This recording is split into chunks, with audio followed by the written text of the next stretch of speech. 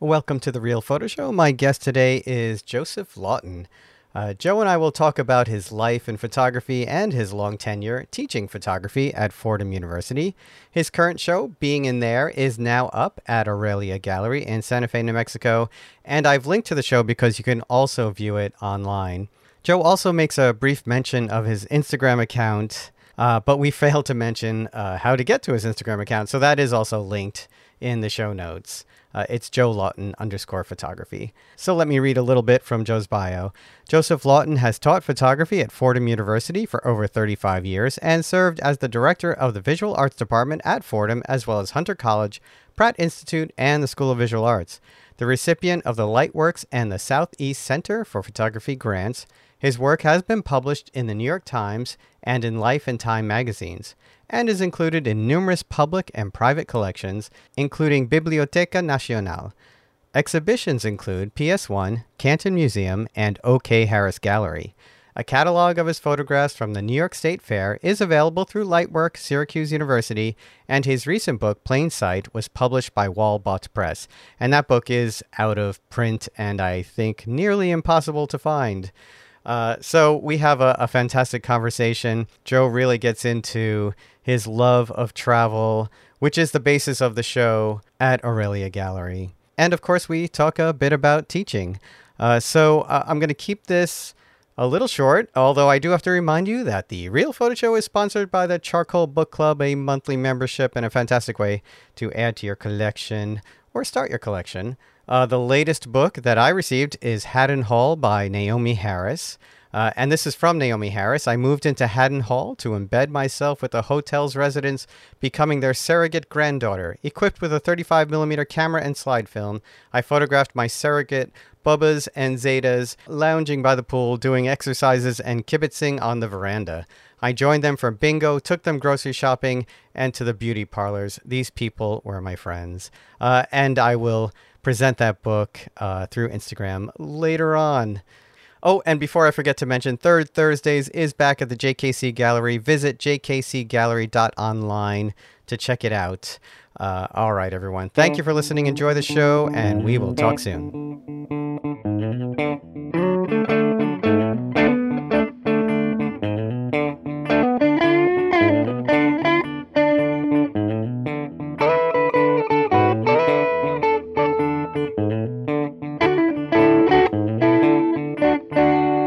Hi, Joe. Thanks for joining me. Good morning, Michael. It's nice to see you, even if it is on a computer screen. Yes, but, I know, as usual.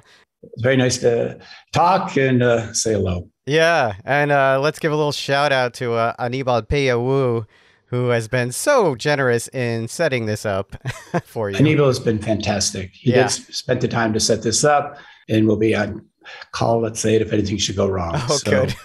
Many thanks to Anibal. Yeah. So let's let the audience know that this is not the first time we've tried this. Yeah, Michael, it's a very good point. One, I want to say you're nothing but persistent. You did mention, would you like to do this? I was rather evasive for probably a longer period than I can remember. Yeah. When we finally did sit down to do it, computer glitch caused it to be no recording. I had some technical difficulties on my end. Yeah, there are difficulties, and so be it. And I think it's ironic and even funny, given my own sort of Luddite view of a computer. That I was the one who messed up. Well, minor. It really wasn't your fault. It was mutual, and that's the way it goes. But I think it was appropriate that only helps substantiate some of my views about using the computer. So you know what? This will be fun. We'll try it again. For those who are listening, thank you for your patience. And I'll mention I've got a cup of water. I've had an espresso. Oh, perfect. I'll try and complete sentences and complete thoughts. We'll see what happens. Yeah, that's good. So, actually, I think I've known you for, I don't know, 1989, 1990. And that is absolutely true. I'm pretty sure for as long as I've known you, you've been at Fordham. Is that right? Well, you're bringing up an interesting issue. Only a few weeks ago, I was up in Syracuse to celebrate my mother-in-law's 100th birthday. That's incredible. The conclusion of that weekend, which was fantastic, came down to receive a letter from Fordham University, official stationery, open it up, signed by the president of the university, Father McShane, someone I like quite a bit. Anyway, it was a letter announcing Thank you for your 40 years of service. So I was right. That's for sure. You were right. And I still have not replied. I'm in a bit of disbelief because I just have to say, how did that 40 years go by so quick? I know. Yeah. I'm now at that age where people talk, peers, about retiring, which I have no intent at the moment. Mm-hmm. And I think the real answer, are you going to retire, is I think I still need to get a job. I've never really figured this out as a real job. The paychecks reflect that, and the hours reflect that. So it's a day activity, let's call it. Well, congratulations. I mean, that's incredible. Yeah. Yeah, it's been fast. Yeah. And I would say largely enjoyable. Mm-hmm. Yes. Yeah, no, I was, well, before Fordham, I did teach at School of Visual Arts. I taught at Pratt, taught at Hunter. All these places were treated me absolutely fantastic. Yeah. Fordham, in the end, is where I became full-time and therefore had to let go of the others. But the university and our art department has been nothing but supportive. And I certainly know enough stories of other schools where that isn't always the case. So I've high compliments to everyone at Fordham, my peers, the people above me. It's been a fantastic place to work, and nice enough. It's located in Midtown Manhattan. I know. I mean, you're on some of the best real estate there. We're spoiled. That's all I gotta say. That's true. And boy, I must have just missed you because I started the School of Visual Arts in 1986. You did. Well, it's very interesting. Just yesterday, talking to Nebo, we had lunch together. And we realized I was teaching on one side of the wall. Lois Connor was teaching a class on the other side of the wall, and Nebo was in it. You were still doing some part-time work at SVA at that point. Oh, still, yeah, very much. Because when Nebo had Lois, by the way, Lois Connor, so did I. Oh, then you were. Yeah. Hello. I was on the other side of the wall. So between Lois and I, we used to bang on the wall to make points. So it was a way of communicating to each other before having maybe lunch later.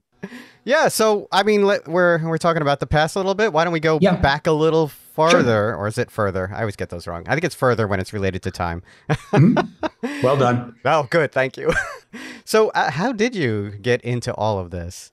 Boy, we're going to roll back the reel to a long time ago. Now that we've already talked about 40 years here at Fordham, I would have to say in high school, I had the opportunity of picking up a camera. It was a Petrie 7S, a rangefinder camera that I purchased from a friend. Did you say Petrie? Was that a Russian camera? No, Petrie. I'm not sure who made the camera. It was a wonderful little camera, very simple, great lens. And with that, it was my opportunity to look at the world. And what the world at that time consisted of the antics of my high school friends, some of which you might not want to talk about, but and fun pictures, let's say, of some trips to look at schools, et cetera, and drinking this and that and having a good time. So we won't go into all the details. As one does in high school, yes. Yeah, it was high school.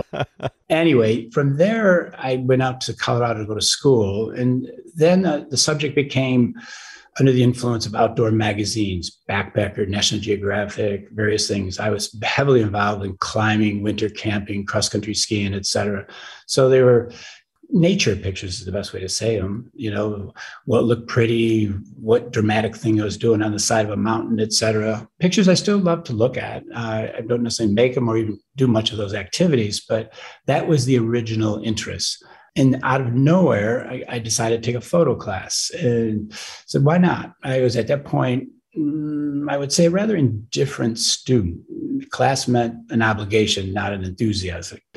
And it was up in the University of Colorado. The teacher was Gary Metz. And suddenly I got introduced to pictures that weren't in color. They were black and white. You had to work in the dark room.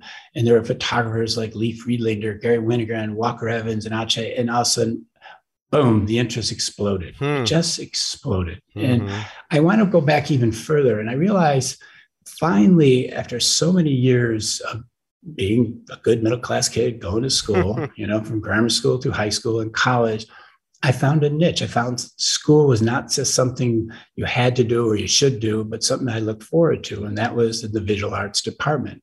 And I think back in my early days in grammar school, I went to a school, Catholic school. There was 50 of us in the grade. One nun taught all subjects up front. And I can regularly remember being, Mr. Lawton, the blackboard is not out the window. You stop looking out the window and look toward the blackboard.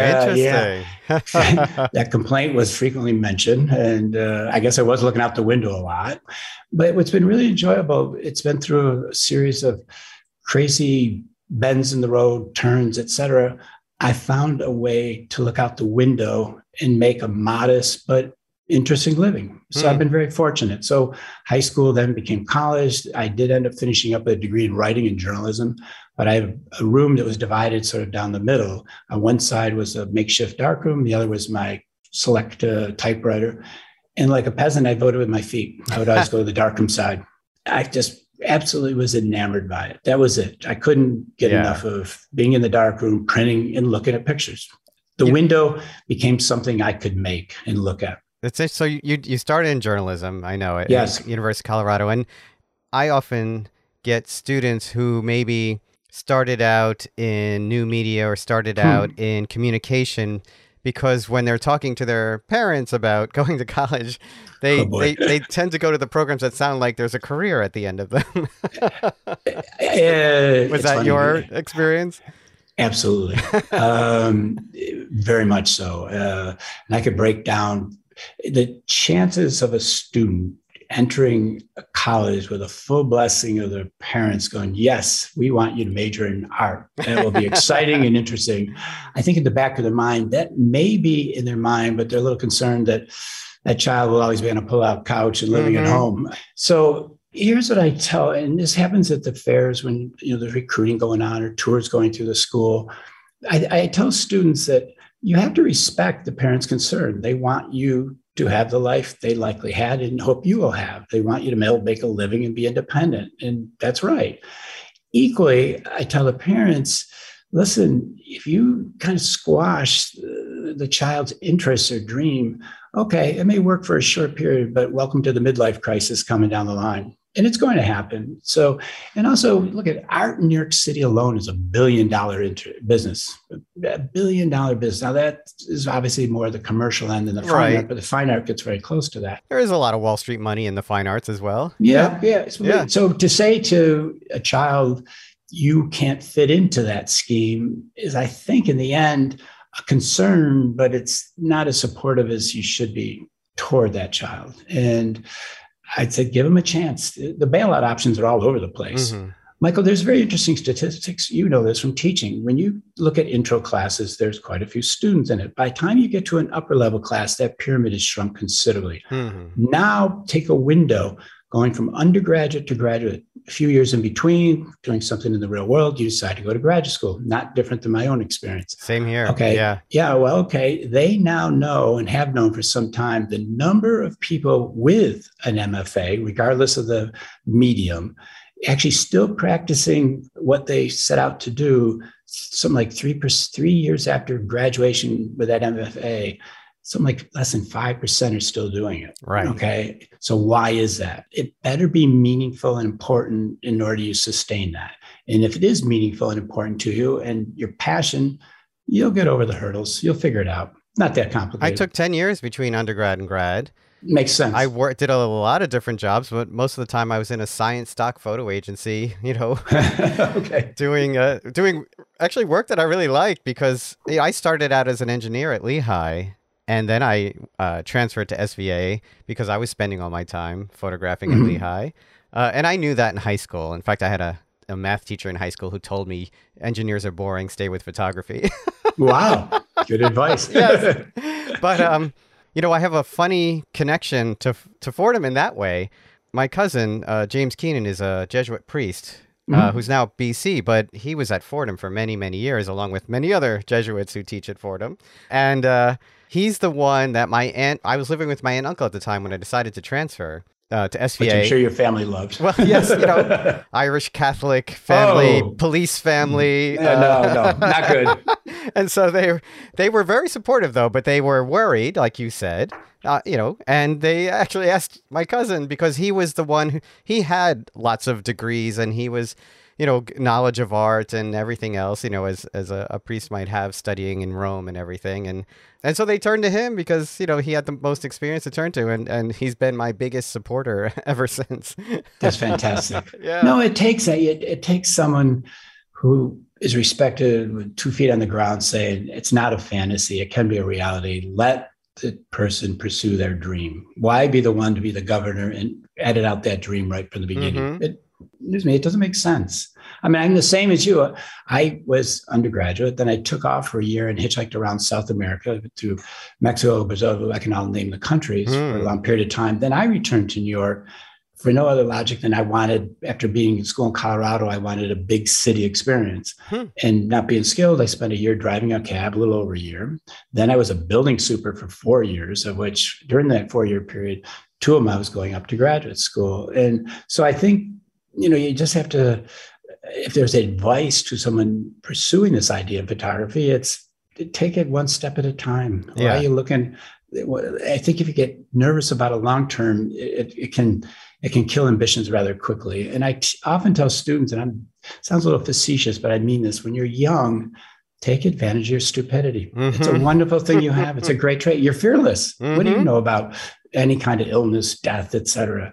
You just go for it, and that no regrets. The ability to live off modest means because you don't have a family typically, and big difference there.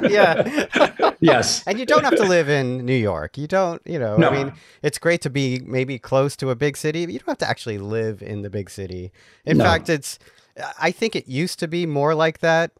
Back after I graduated SVA, like you had to stick around for jobs. We weren't thinking galleries. We were thinking jobs. Like if you wanted to work, you stuck around New York or LA or Chicago. No, that's where my love of traveling came in. Again, during my college year, I took time off to go over to Ireland. Then I was going to cross country ski through Norway. Don't even ask me about that. And ended up not liking cold weather and traveling south, and ended up in North Africa, et cetera, et cetera. Again, using a camera.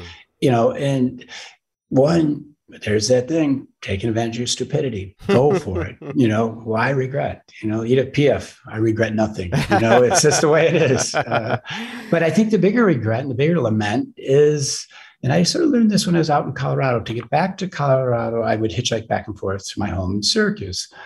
And often I would get picked up by truck drivers. And one of the things are salespeople. Never sort of 70s hippies, if you will. It was always someone that was considered the redneck, if you will. And one of the discussions over and over, because in both cases, I was asked to just keep talking to keep them awake. Oh, really? Lines, always. Wow. Truck drivers in particular, they were taking certain products to keep awake and just keep talking so I don't go off the road.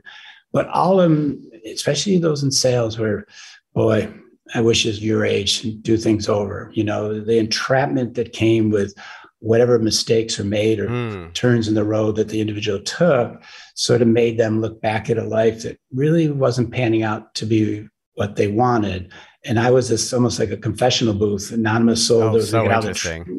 So they could unload and everything from complaints about the family to the husband or wife or my job, et cetera. And it really was anonymous because they knew they'd probably never see you again. At this corner, when that exit came, the door opened, good luck, never see you again. Oh, so interesting. Yeah. You reminded me because we did try this one before and you did tell the story. Your hitchhike out to Colorado wasn't necessarily by choice, right? It's family tradition. Okay. This is also going back to where you have tours going through, students looking at schools, et cetera. And the sort of give and take, the parent wanting certain schools, the student wanting something else, perhaps. I came from a rather conservative Catholic family, and it was to go to a school here in the East, likely a Niagara, St. Bonaventure's, you can name them. Anyway, I had no interest in doing that. And I wanted to go out West. And going out West, my family did not travel. I wanted to go to school in Colorado for less than academic reasons. It really had to do with skiing. And my parents fought it for a while. And then with great courage, they backed it, said, all right. Well, the interesting part is my dad in his youth hitchhiked to Niagara, the school he attended. Well, when it came time for me as a freshman to go to school, a good old, I think I was 17 at the time, they kept the family tradition alive. They drove me out to Weedsport, the thruway, told me to hold my sign that said West straight, wished me luck, and said, when you get to Colorado, give a call. And like a good, dutiful son, I forgot to call right away, and it sent some nerves. But I was off and running at that point. That's incredible. Yeah. No, it was great. It was that I hitchhiked back and forth a lot. I think today that would be much harder to do. Oh yeah, yeah.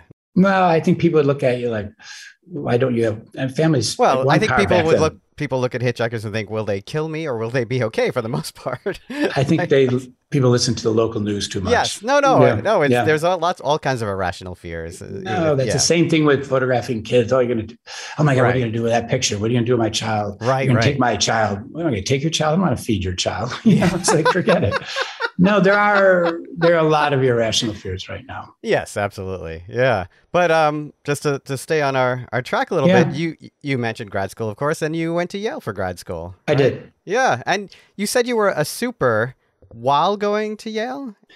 Yale came about not through any real deep research. When I was at the University of Colorado, Todd Papageorge was a guest, I guess, visiting artist for, I think he came for a month. Oh, There okay. there was an exhibition, okay, and he gave a talk. The exhibition was in very humble quarters, it was in the dark room in Hmm. this big sort of white cabinet where you could see a bunch of pictures. Well, anyway, seeing those, I was floored by the quality of the image, the subject, the understated subtleties in it. It just absolutely was a revelation to me. Later, I attended his lecture, and Robert Heineken was there a couple of weeks before, and he represented the perfect California artist. He used every slang, hip word, had his own following, and et cetera, et cetera. Todd looked more like an English professor, but his talk was brilliant. And I was completely enamored, not only by the content of the talk, but the word choices and the specificity, et cetera. And that was sort of coming out of my journalism training, I suppose. Hmm. So years later, when I was a super, I, to make a long story short, almost blew up the boiler. It was around Christmas time and the Oh, boiler wow. caught on fire. And let's just say on 84th Street, that could have been a big calamity. Oh, wow. At that point, I realized maybe this is not my line of work, even though it provided a lot of free time, amount of salary, and a place to go to bed, Hmm. that I needed to apply to graduate school. Todd was the only school I thought of was Yale because of Todd, Oh, right, right. and applied, and lucky enough and fortunate enough was accepted. And at that point, I was going to leave my job, move up to New Haven, but the money and my situation financially just wasn't quite as feasible as I thought. Yale was very generous in giving me a half scholarship. And so I said, okay, how am I going to figure this out? Well, I opted to keep my super job.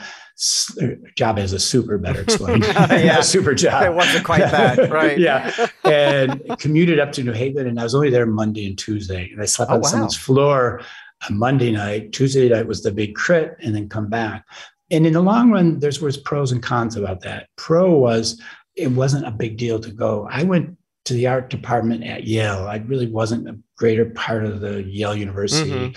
I went up, I came back, and in doing so, it kept everything in its sort of place. It wasn't the be all end all. It was a place to learn, which I liked.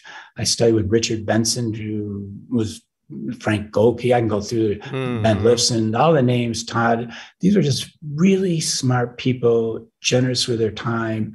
And it was an extraordinary experience. So it was a mistake in the sense I didn't get to fully utilize the assets that Yale has. Okay.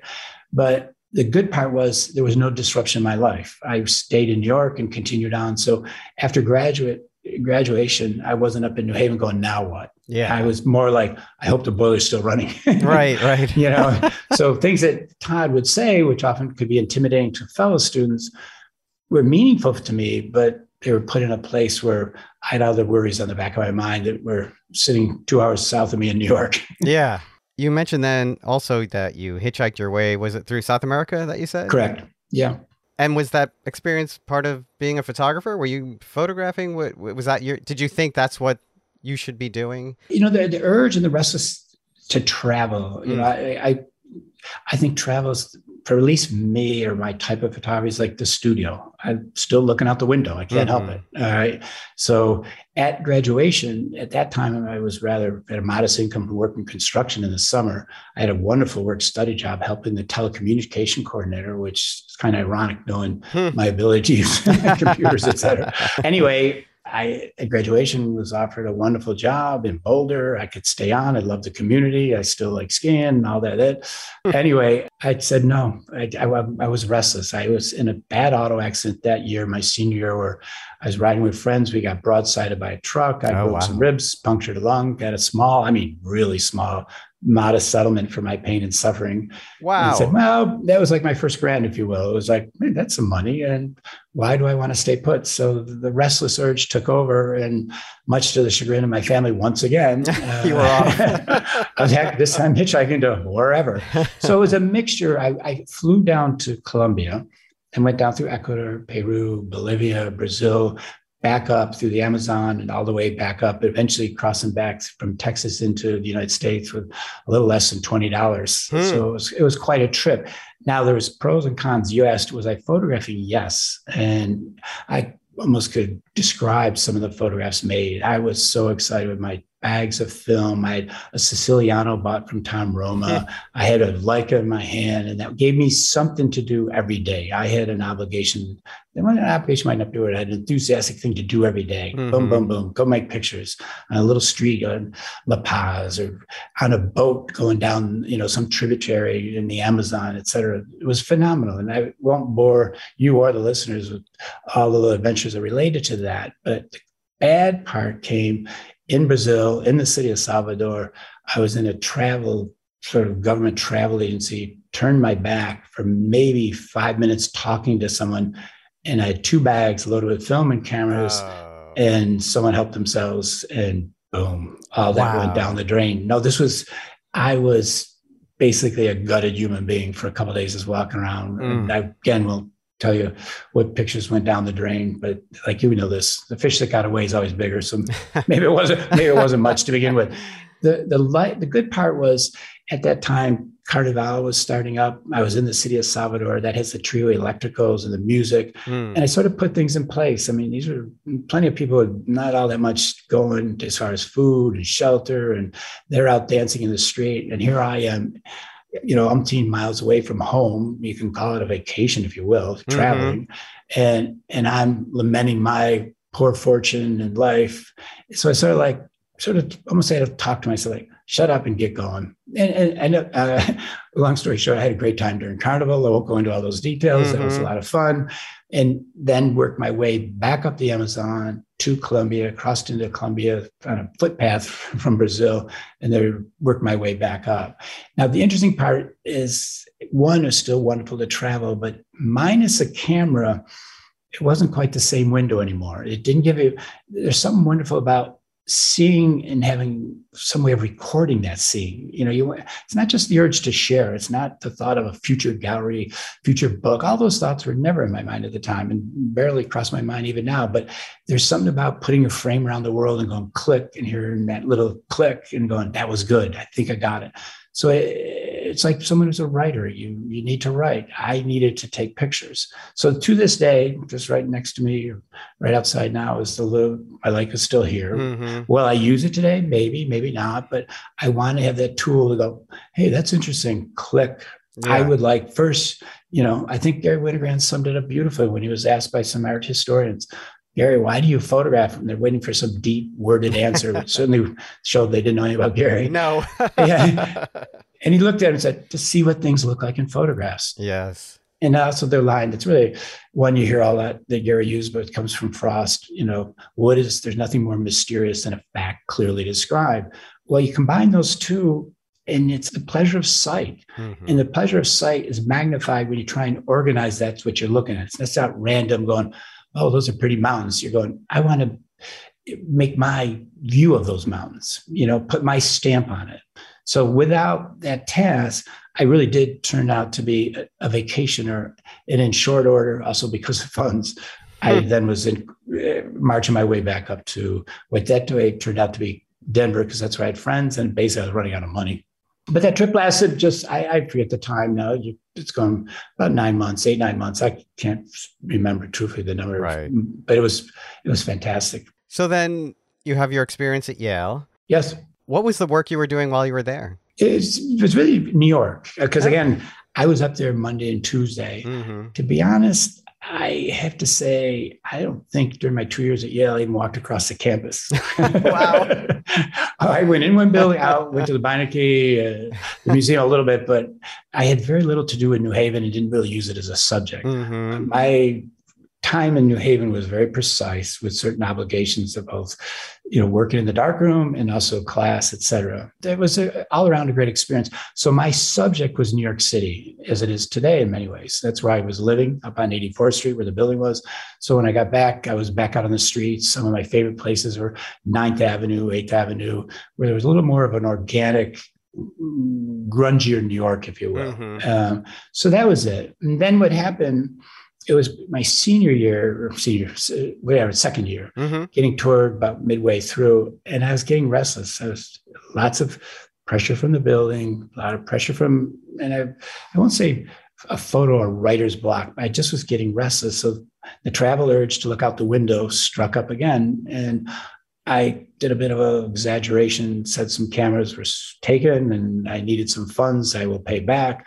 The money was given to me very generously by Yale from the secretary, who was a wonderful person.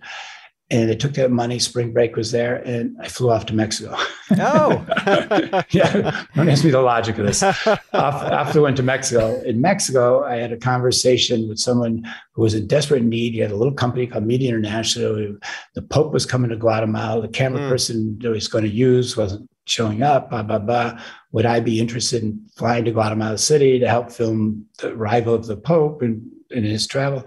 And I said, yeah, why not? So then I went off to Guatemala, and from there, the subject of Central and South America started my interest was perked. Right. I loved it. And it's still there. After Yale, did you start teaching right away, or? It's actually, that's how the 40 years comes up. I have to really look at the date on that. Right. I was trying to do a little math in my head. Like, when did you start? Because that would be 82. I'm going, well, okay. I graduated, to date me, in 83, from Yale. I taught a class here at Fordham, sort of co-taught, and it was with Leo Rubinfein, a photographer. And Leo's the one, along with Bill Collin, two great people who hired me. Okay. All right. Anyway, it was intro to photography. He had some other obligations. So the idea of splitting it and helping in the darkroom, et cetera, made full sense. And then I needed the money, and it seemed to have, let's give it a try. Well, just to give you an idea how much the photo world has changed. This intro to photography, first week, here's how you load film, here's what an ASA is, blah, blah, blah. And your guest will be Helen Levitt. Okay. Okay, here's how, second week. Okay, here's how we're going to make a contact sheet, make prints, et cetera, use filters, you name it. And your guest is going to be Gary Winogrand. Third week of this month-long class, intermission or intersession, this is how we're going to make a bigger print. Maybe we were at that time using fiber paper. We went on to some more special techniques, changing filters, et cetera.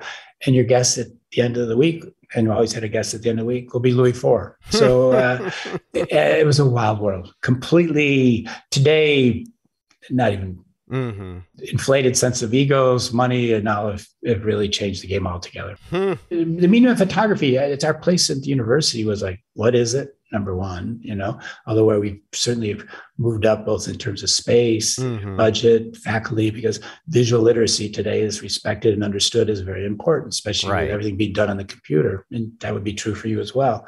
But back then, photography in the academic world was, okay, what is it? And I would say in general, it wasn't the commodity, the big, the art world kind of didn't care for it either. There's at that time, Witkin, Light Gallery. There weren't many galleries. There weren't careers in galleries. It wasn't marketable. It was a slightly marketable commodity, but very little. Now today, it's very much, no one call it the darling of the art world, but it's certainly up there. Oh, and everyone's a photographer.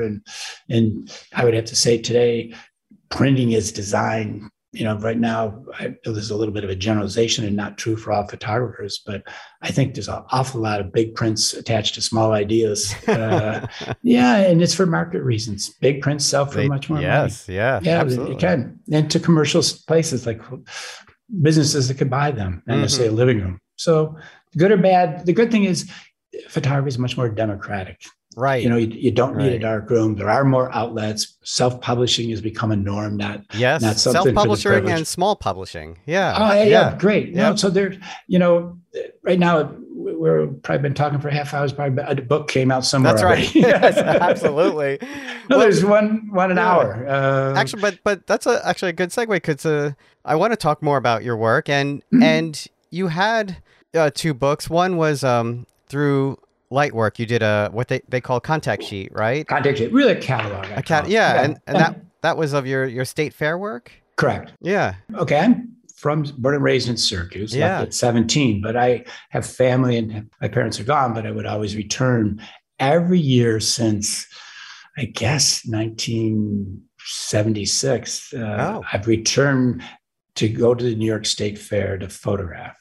Now, this is something to the chagrin of many folks who know me, like, why every year do you find this so fascinating? But and are you documenting the changes in the fair, et cetera, et cetera? Well, that's sort of peripheral, inevitably in the pictures. It comes through no matter what, yeah, right? No matter what. But for me, look, it's a funny thing.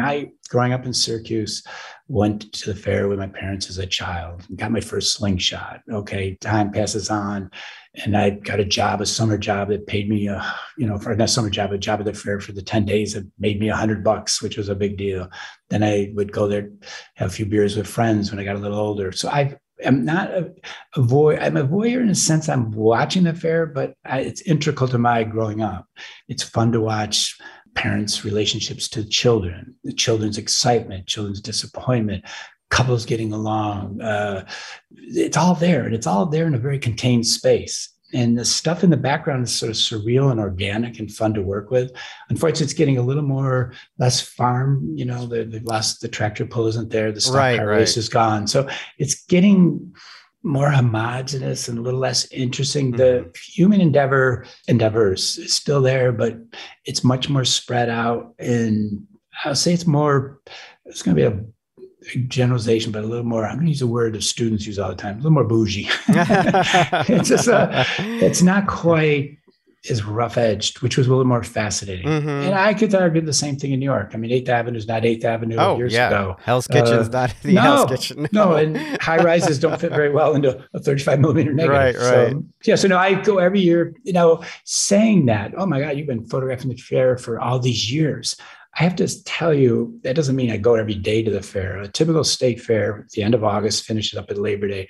I would go from as little as 4 or 5 days to a couple times 10 days, let's say. But not, and if you add up the number of days, I probably spent more time in China and South America. Right. But but there are integrals that are fun. And what's interesting, having photographed it over the years, is I approach it when I started this as a kid. Now I'm a parent, and you sort of look at it through different eyes, different experiences.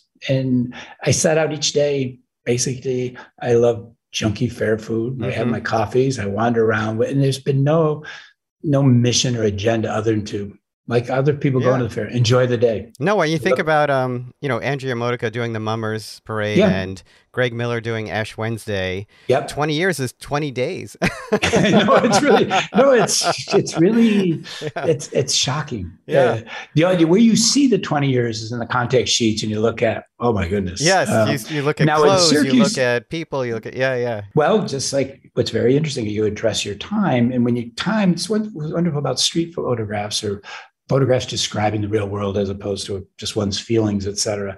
When you look at these pictures, they are like good wines. They age well because a lot of stuff that's invisible at the moment taken, the clothing, et cetera, becomes much more apparent. Walker Evans is a perfect example of that.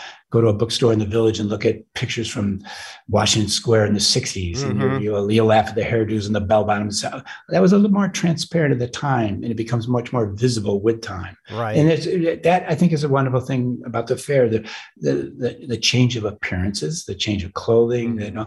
So I always tell students that here's how you sort of look at a photograph. You think of it broken down into different elements. You think of it as a stage. Okay, the fair is the stage. How do we know about when I'm putting the frame around on that stage? Well, lighting. How's the lighting? How's it interesting? What's specific about the lighting?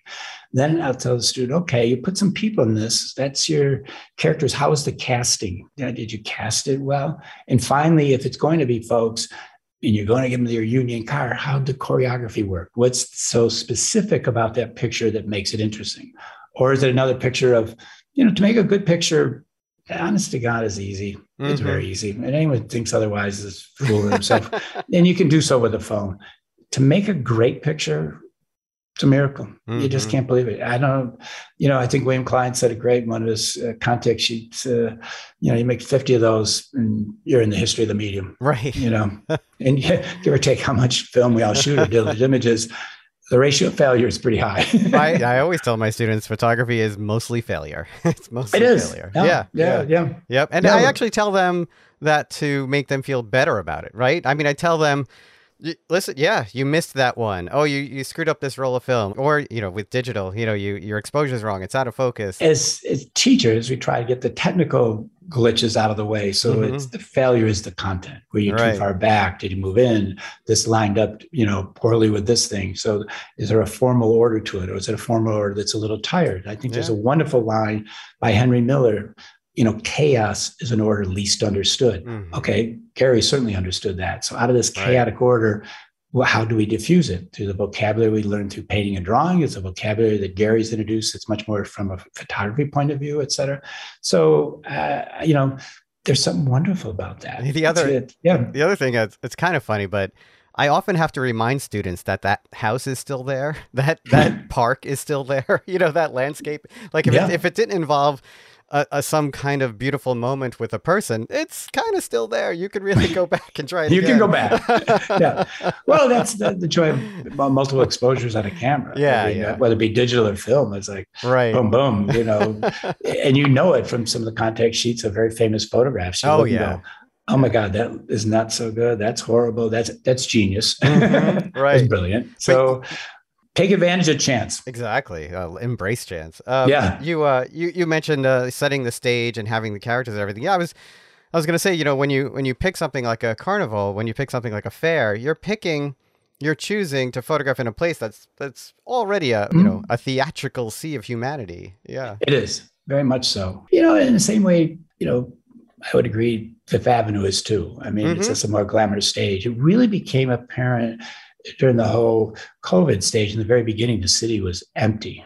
And I was wandering around Fifth all over the place photographing. And there you really got to examine the stage without the cast. Mm-hmm. And it was really eerie, quite beautiful. Again, to use the word surreal, it's just, wow, look at this. Right. Unfortunately, I think with a 35 millimeter negative, it's a mismatch. The scale, the stage was like, you got Ben-Hur production here, and without the folks on it. So that's right. it was interesting. I won't say it was great for making pictures. It was great to make pictures. The pictures weren't great. More recently, you had a book published, and we were talking about small book publishers, called Plain Sight through Walbot Press. And I'm pretty sure it's gone, right? Like it is. It's sold out immediately. Sold out. Yeah. What was that? What was the premise of that book? Very interesting. Carl Goodhouse went to Fordham, was a student of mine, and then went on to Yale. Carl's a photographer. He is one of the people that runs Transmitter Gallery. That's Brooklyn. Right. Yeah. He teaches all over the place. Great guy. Mm-hmm. Anyway, long story short, Carl for years really was on me about, hey, I want to do a book of your work. He did some small books of his own, et cetera. And for whatever reason, not out of any arrogance or anything else, I just sort of shrugged shoulders and didn't do it. The best way to say it. And it's not a judgment about Carl or Jason. I was at your show at Transmitter. Yeah. Okay. Yes, that's right. Yeah. All right. So just remember that. Yeah. Well, anyway, Carl, Michael, like you in this talk we're doing, was persistent. And I admired your persistence. Anyway, I said, Carl, fine. You and Jason, if you want. I think Carl was the ringleader on this and took the point and said, I live on 84th Street or 86th Street. You want to come up and go through the contact sheets, work prints, you're welcome.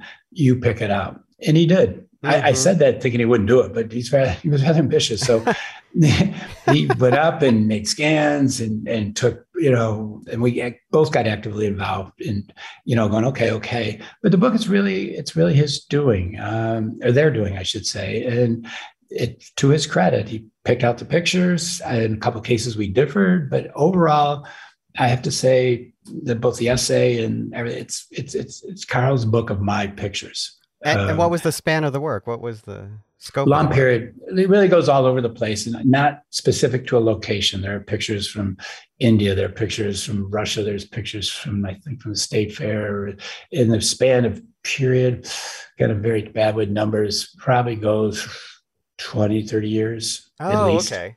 Yeah, But at least. was it about the way you handle people on the stage? Was it Yeah, about yeah, okay, yeah. it's they're all photographs of people. Mm-hmm. Yeah, yeah, and then that wasn't me putting my thumb on the scale saying this is the Mm-hmm. type of picture I want. I certainly have got a number of work prints of still lifes.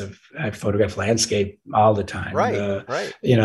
If people were to look, I have an Instagram site now, and if you do look at that site, any picture is black and white. Is I've taken one of my black and white pictures and photographed it with a phone Mm-hmm. and just uploaded it. If you see a color picture, it's just me goofing around with the phone, having fun. It's like Yeah. just a reflex, and that's it. So it's neither a portfolio website nor an autobiographical one in a real way. It's kind of a hybrid. When you were working and all this other work that you've been doing and the state fair work, that is kind of how you work, right? You don't really have a book, a show to this day in mind when you're doing this work, right? Your method of working is to make the photographs and then make decisions later, right? Okay, that's a very generous way of saying it. I'll put it in real terms. Yeah. Michael, only recently out in Santa Fe in the Aurelia Gallery. Oh, yeah, I was going to bring that up next. Yeah. Okay. I have it's up right now, actually, and it's of early work. That I've certainly had other exhibits, some in commercial galleries and institutional ones. And the difference between institutional and commercial is considerable in terms of the variables that come into play, in terms of how the pictures are priced, what are they auditioned, et cetera. The business side of photography, I have completely, and I have to say very fortunately, and it's actually to Fordham's credit, I've been completely indifferent to or oblivious to, or just not make a heroic artist statement, maybe just lazy about, honestly. And this show is waking up, how many prints do you have? What edition? I don't do editions, but I just make pictures. Literally it's back looking out the window and then looking out the window in reverse when you get to look at the picture going, wow. And the translation from the three-dimensional world of color and scale and size in this little image was the window shrunk down. And now it was my windows and the specificity of my window. That was the joy. So that has been the working motivation, let's call it. Now I'm in this process, and I won't jinx anything, but I do want to make some books. There's some I wouldn't say obligations, slightly obligations, but some opportunities that are sort of on the table. State Fair is one. I've traveled a lot, actually, and there's some pictures from all over the place. And I don't want it necessarily to be a travelogue book. Look where I got to go. But I think it's got to be about just carrying on a life from beginning to end. And so the locations, yes, like the location at the fair will be a backdrop, but they will not be necessarily they'll be the nominal subject, but hopefully not the subject. Right. So the business end, kind of late in my years. Well, that's not a coincidence, by the way. And I speak from personal experience. I'm going back and scanning work right now from 25 years ago. Yeah. And I think age has something to do with that. I think I feel the same way. Like, it's time to get my shit together. That's true. Okay. That is really the answer. And it's time to look at it. As a photographer, exhibitions, I'm in New York, so it's wonderful. I get to see some great shows and I love it. But I think in the end, I learned about photography, yes, through some shows, but through books. So my love of looking at a photo book, seeing the sequence. I also think the photo book is a wonderful equalizer against the huge showmanship that's going on in galleries right now. You look at a print, you see it sequenced, they're all roughly around the same size. And it's like a wonderful novel in a sense. And I love the joy of that. So I'm at that stage that, yes, I'm not retiring. No, I'm not retiring from taking pictures. No, it doesn't mean it's the end. It's not the end. And Lee gets up every morning still and works in the dark room. Gets in that dark room. Yeah, so there's a role model. And so, yes, there are some book projects in mind that are more than just in mind. Now they're real, and we'll see what happens. But let's talk about that show at Aurelia. Yeah. That was exciting. Yeah. You just actually came back from that. I did. They're in Santa Fe, New Mexico. Yeah. Santa Fe was fantastic. The light, why artists move out there. The light is just exquisite. It's too good. Yeah. Santa Fe is a very pretty town. It is. The gallery did a wonderful job. It's a beautiful space. Aurelia, you can look it up, Aurelia gallery. The show's online, so you're welcome to take a look at the prints. You're Michael, like yourself. I'm so used to making the pictures, seeing them floating in water or coming out of a printer, and not too much longer they're going in a box and eventually surface again. So to see things given the presentation of a fine mat and frame, certainly it's not the first time, but it's nice to see that. And really the sequence was carefully thought out. And because of its location in Santa Fe, Marius and Christy both run the gallery, said, let's do something with your early work, and that being Latin America. So the pictures are from Mexico, Central America, South America.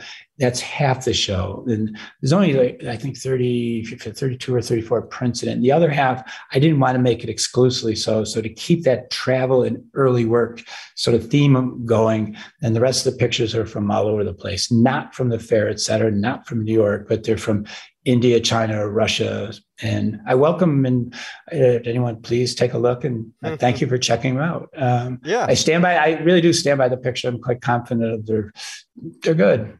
So it's Marius Morisano? Yes. Morisano? Yeah. And Christy, I don't know Christy. Styles. Oh, okay. Yeah. Yeah. They started that gallery. It's the show that I'm following in big footsteps. Lois Connor was the last show there.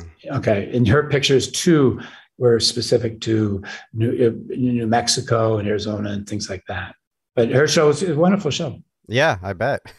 I know. I'm really dying to get back to Santa Fe. It is an incredible place, and yeah. Well, it whet I've had the opportunity to travel a lot outside the country. I typically teach in Rome in the summer, and just for a month again through Fordham, but having taken the rental car from Albuquerque up to Santa Fe, and then later some day trips out of Santa Fe into the mountains, and I was like, I need to get on the road. Yeah, it's so.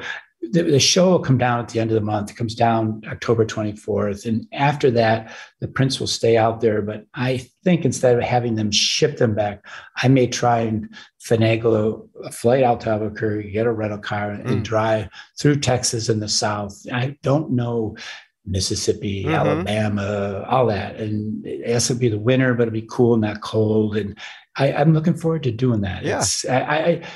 Great photographs have come out of there, great photographers as well, and we certainly know great literature. So that's sort of missing from my travel resume. Let's call it. Well, can we give a little teaser and say that maybe that work might appear here in New Jersey next year? Well, that's the work that's out there now. The early work we'll have to talk about. I'd love to come. Because the show's framed and ready to go, and we'll bring it. So it'll be wonderful. And for listeners who know, yes, well, thank you. I'm talking about, of course, the JKC Gallery, which I run. Yeah. Yay. No, Michael, the invite stands, and I want to thank you, and I feel honored. Oh, no, believe me, so am I, and I can't wait for it. So we'll do it. Yeah. So why don't we wrap up talking a little bit more about teaching?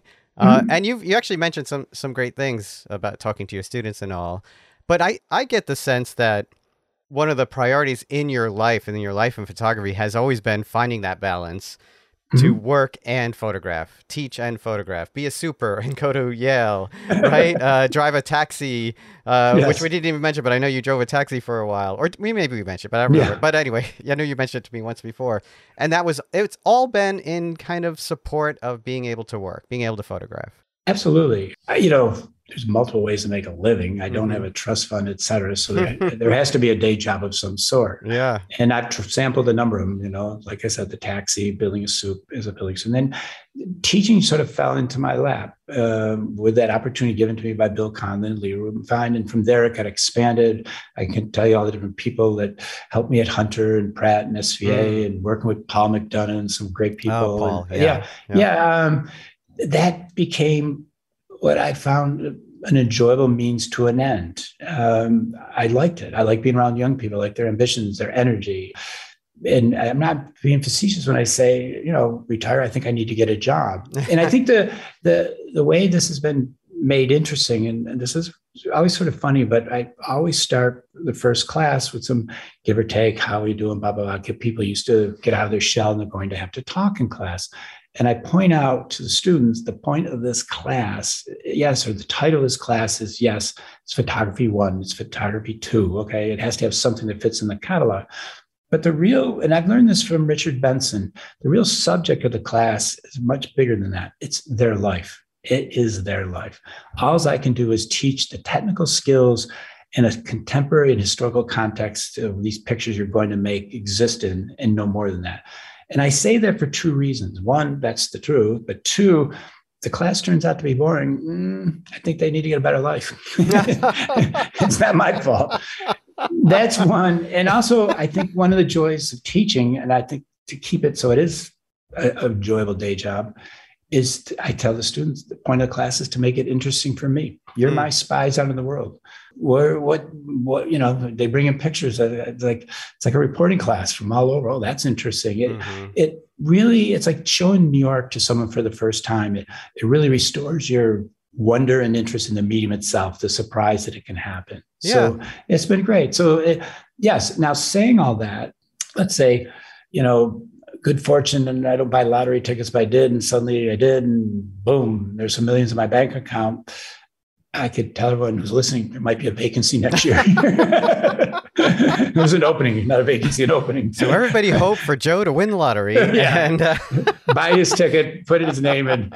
I will say the great thing about the places I've taught, and Hunter and Brad, and Fordham in particular, because of longevity, is they've honored not only work outside the university, but work in the university, to teaching, the fundamental thing of teaching. Right. And I think that's not necessary. And I think it's getting a little worse. It's hence the preponderance of meaningless shows, meaningless papers, meaningless symposium, et cetera. There's a little too much of careerism as opposed to looking at it, let the wine develop, that's, it's, you can see it. If you, you look and go, okay, I get that. There's a lot of CV artists out there. What I liked about what you said though, about students presenting the lives in their work. And if it's not interesting, maybe, they need more interesting lives. I think that's a kind of a humorous way to also say, you're trying to communicate something to me. And so we can have a conversation about it. We can find something meaningful to talk about because we're looking at your work. And it is, in the end, a form of communication that we're talking about, right? Completely. I mean, sometimes there's intimacies to the communication. You're talking about their mother, their father, boyfriend, girlfriend, in the end, they have to, the tricky part in a school situation is, especially a summer class or intersession classes, it's rather sped up. So to really teach someone and to understand the difference of the experience of making the picture and what's really there as a picture is a little complicated, because they may remember how they loved being out with their friend that day, or it's the first time they saw their parents in 2 years when they went back to China. And oh my God, well, that's wonderful. Or that's their dog. Okay. I once had a student that was so enamored with their child, and rightfully so, that brought him pictures week after week. It was an adult student. And finally, I had to say, it's not an easy thing to say, but the pictures are not so interesting. Why don't you just bring your child in? In other words, you got to get back to the interest has got to be there. But the interest that you originally had as the photographer has to resonate in the image to pull the people in. Right. And I often tell students, okay, to have something interesting, if you make a cloudy or really dramatic picture, or a very busy picture, the opening act has to be enough to pull someone in. And then, like good classical music, it's got to have its little subtleties to reward a longer look. Otherwise, it's nice, but it's a quickly forgotten pop song, and that's it. So, class after class, group after group, they come and go, and they stay young, and I pretend to be younger. That's right.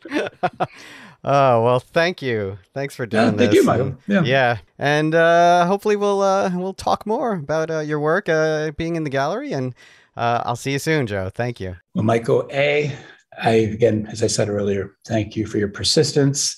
This has been a fun experience. For those of you who have been patient enough to listen to this, again, I'll take one more sip of my espresso and do hope that some of what I said makes sense. And I wish all of you a wonderful day. And all I can say is keep looking out the window and figure out a way to do it. Nice. All right. Bye, everyone. Bye, everyone. Cheers, Michael. You too. Real Photo Show with Michael Jovan Dalton is a production of Real Photo Show, which you can listen to on all your favorite podcast platforms. Please rate and review the show on Apple Podcasts, Spotify, or Stitcher, and be sure to subscribe on any one of those services or wherever you listen to podcasts.